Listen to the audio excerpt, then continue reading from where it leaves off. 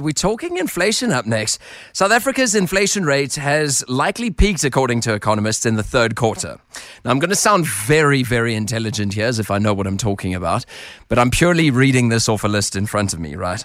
So inflation accelerated to the highest in more than 13 years in July, when it reached 7.8% year on year. The annual rate has fallen for 2 consecutive months since then, and this is apparently a big deal. Now, the good news is I'm not going to be the one telling you why this is a big deal, because I know nothing about it. Someone who does, Bruce Whitfield, going to be letting you know. Money Hump Day with Bruce up next. Money Hump Day with Bruce Whitfield. The latest financial news and how they affect your pocket. Every Wednesday on 947 Drive with Tundo. Well, that might be the most apt introduction, how it affects your pocket, because that's going to be my first question that I actually come in with. With all of these big figures being thrown around, how does it actually affect my pocket?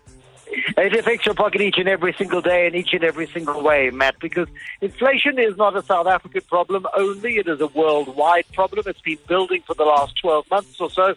And what we're going to get from the U.S. Fed, the central bank of the United States, the most powerful central bank in the world, at 8 o'clock South African time tonight, is an announcement on interest rates. So they get to raise interest rates again. They've been very aggressive in the last 4 or 5 months in raising interest rates because they're trying to tame inflation in the world's biggest economy. America is a quarter of global GDP, gross domestic product, a quarter of the global economy.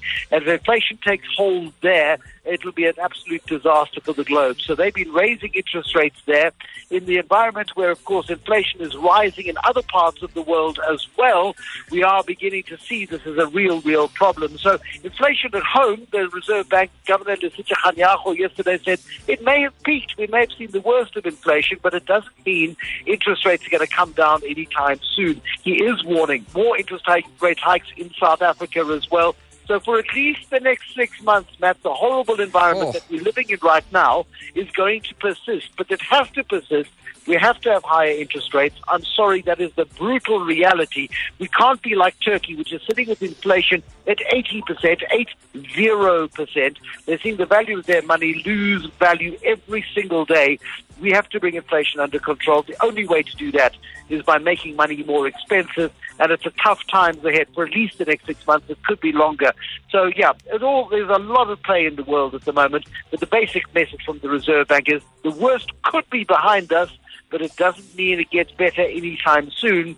Brace yourself for a tough 6, 8, 9 months ahead.